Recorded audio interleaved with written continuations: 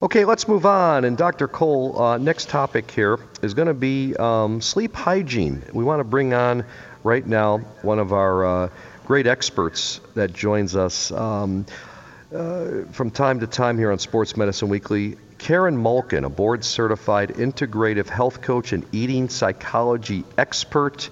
She's done so many great things here on our show and with her clients and our clients as well, and our listeners. KarenMalkin.com is her website. And Karen, how are you on this Sunday morning? Doing well. How about you? Good. Well, everybody just woke up, so the first question is, and I know we wanted to touch on this, how your sleep hygiene may be impacting your metabolism, memory, and focus. But first, I want you to define what sleep hygiene is for our listeners. Yeah, this is one of my favorite topics because it's something I'm working on personally myself. And it's also really a huge core health issue with my clients. And so sleep hygiene in simple terms is basically to adopt a sleep schedule that's pretty consistent that can give you 7 to 8 hours of high-quality sleep each night without noise, without Wi-Fi, without bright lights. And, some of the obvious, I think you've probably heard before, is to avoid late-night meals and don't eat within 3 hours of going to sleep so you can have better quality sleep. Refraining from caffeine past early afternoon. Potentially understanding that alcohol does cause your sleep to be more fragmented, so that's a choice that we're going to have to make when we choose to have alcohol. Our sleep might not be that great. And then front-loading your water earlier in the day so that you're not waking up to go to the bathroom. Then there's ways that you could take a warm bath and keeping the bedroom cool and having some essential oils, some lavender essential oils, and, then there's also supplements and herbs that we can take. But, these are pretty simple strategies, but they're not always easy to follow. And I think that's how we tend to get in our own way. Karen, it's funny. I had never even heard the term sleep hygiene. Last week I was on it was kind of fun. I was on an Instagram Live with Optimum Nutrition. They were sort of the sponsor. They did this amazing study of about 1,100 people asking questions about health, wellness, their perceptions, stress, eating, nutrition, obstacles to exercise. I mean, it was really a good idea to sort of get a spot in time with where people's heads are at. And sleep was a big one. And then we did this Instagram Live, and if people want to watch it, it's on, watch it. It's on Optimum Nutrition's Instagram page, and it was with Tyler Cameron. That is a very unlikely pairing. Tyler was one of the bachelors. I think he's 26, 27 years old, and he... You're right there with him. The whole idea was, it was pretty fun. It was one of the more entertaining things And then at the end of it, he had to read a bedtime story to his listeners, So he read Peter Rabbit, which was, and people were screenshotting my face during the Peter Rabbit reading, so it was kind of very funny. But at any rate, we talked about sleep hygiene, and one of the things that, in my review of it was it's this concept of having a routine. It's eliminating screen time. It's maybe a book. It's maybe music. It's doing things at the same time in the same way. That is part of it. Hygiene, we always think about, cleanliness, things like that, but this is a concept that sort of folds a number of things because of the importance of sleep. I think people fail to understand why sleep is so important, because that's really when we're regenerating or rebuilding. That's when our immune systems are getting tuned up.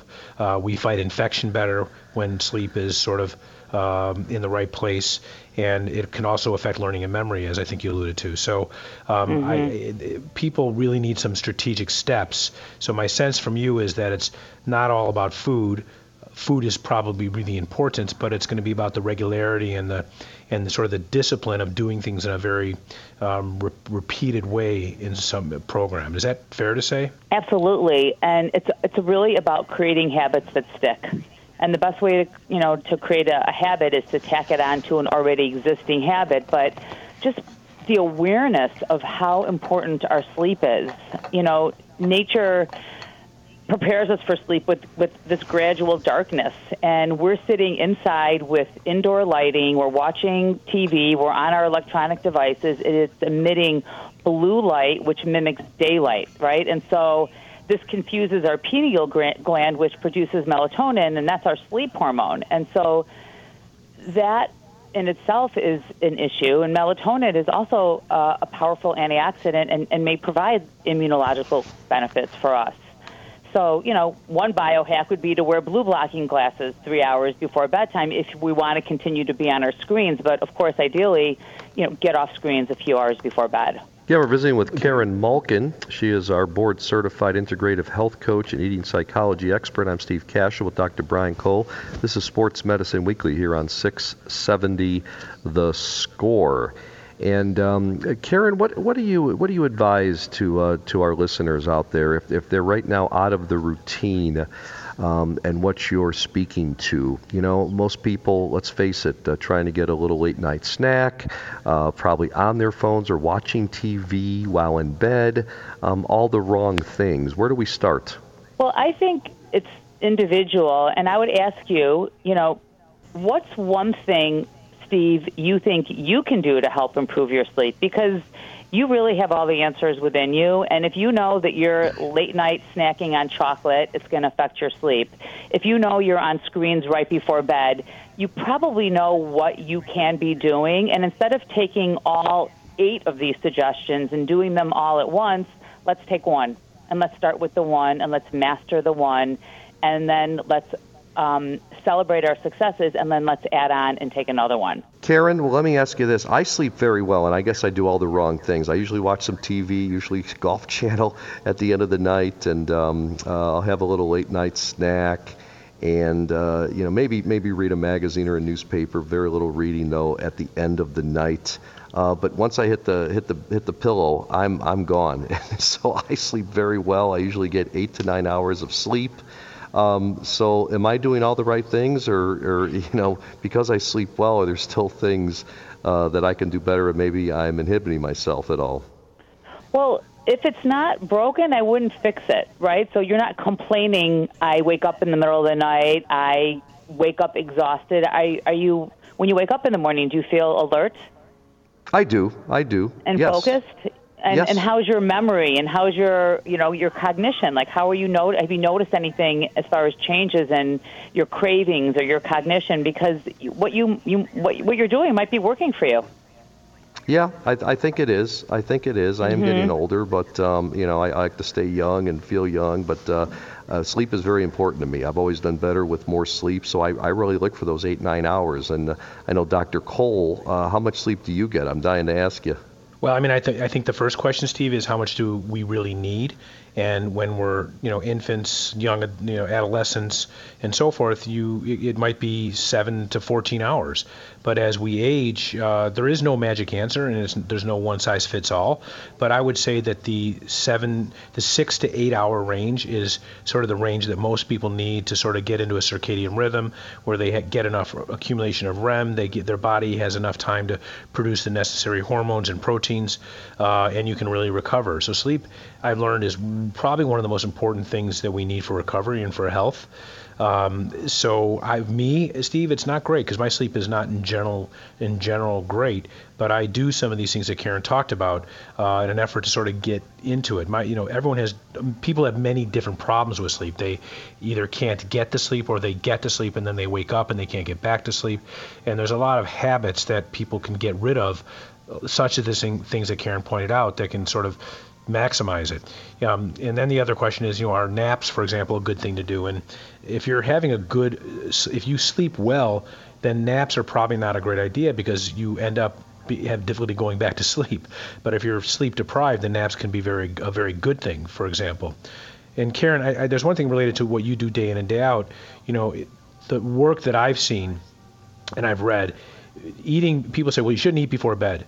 Eating something before bed is not necessarily a bad thing, but you don't want to eat something that is in all the food groups. You wouldn't want to do carbs, fat, and proteins, for example, in a big way, but maybe some healthful snack like a protein bar or something like that, or nuts or almonds, or things like that don't have all the food groups in there that screw up your digestion and keep you awake, is an okay thing to do. So it's not that you shouldn't eat before you go to bed. It's kind of what you eat. Is that fair to say from what you teach?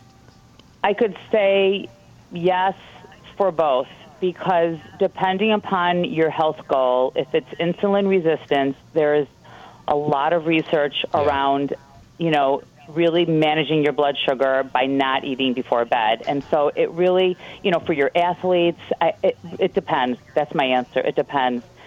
And I just can't stress enough the importance of quality sleep for our brain health. I recently became a brain health coach with Dr. Dale Bredesen, and I'm coaching patients, to help prevent cognitive decline. And with cognitive decline, and sleep enhances our ability to focus, to learn, to memorize, and to make logical decisions. And it is critical for all of us at all stages of our life.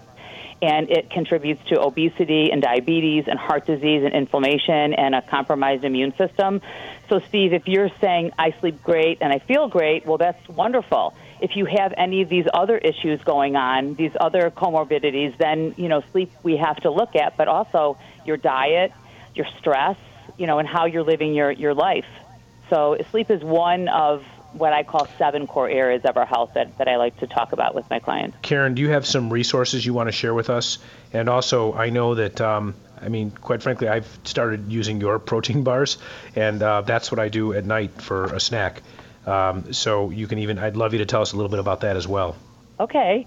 So the protein brownie bars are made with, I'm glad that you enjoy them. I love them too. They're made with almond butter and cacao and sweetened with dates. So they're a very healthy, sweet treat. I'm not sure if I would have them right before bed for me, because chocolate really impacts me, but my health. But I'm glad that you love them. And as far as some resources, I wear an Oura ring. It's spelled O-U-R-A, and it's fantastic. And it tracks, if you like biohacks, it tracks my sleep, my deep, my REM, my respiratory rate, my heart rate variability, resting heart rate, your body temperature. It gives you your recovery index. A lot of the athletes, the pro athletes, are using these Oura rings. You can also use a Whoop band. That's another biohacking device. There's also a medical-grade wrist watch that's called Innovo Plus, and that monitors your oxygen saturation on a 24-hour period, so you can sleep with it, and you can see if you have any obstruction in your airways, such as, sleep apnea. So I think that's really interesting for people who aren't sleeping well, or they're really tired the next day and they don't understand why. And another book that I love is Dr. Matthew Walker's book. It's called Why We Sleep. And it has been my greatest inspiration for me. And I just really, really love this book, and I highly recommend you checking it out, Why We Sleep. And Karen, it's a good book before we go to sleep, correct? Yeah, you can. Yeah. Hey, one other thing. I got to ask you this. I heard this about a couple weeks ago, that bananas, like having a banana before you go to sleep, is good because of the tryptophan. Is that right? Well, it's got a lot of sugar, so again, it depends if you have got a little bit of insulin resistance. So I probably wouldn't have just straight up fruit like that before bed. So Karen, Dr. Cole brought up your protein brownie bars. I love them, as my boys do as well, and my wife. I've got to order more from you. But where's the best way to get them from you? So they're called The Protein Brownie Bar, and they're available on my website, KarenMalkin.com, and also on Amazon and at a few different grocery stores as well. Great. And the website is Karen, KarenMalkin.com. Dr. Cole, anything to close with? No, I love the topic, and I always learn something. And Karen, we got to do another one like this again. It's great. Thank you. Karen, you're the best. Karen Malkin, our board-certified integrative health coach and eating psychology expert. You can also reach her at 847-835-0500 and KarenMalkin.com. Thanks, Karen, so much for joining us again here on Sports Medicine Weekly. Thank you. We're going to take a break right now in our show. When we come back, it's our Ask the Doctor segment. Stay with us. You're listening to Sports Medicine Weekly, only on 670, The Score.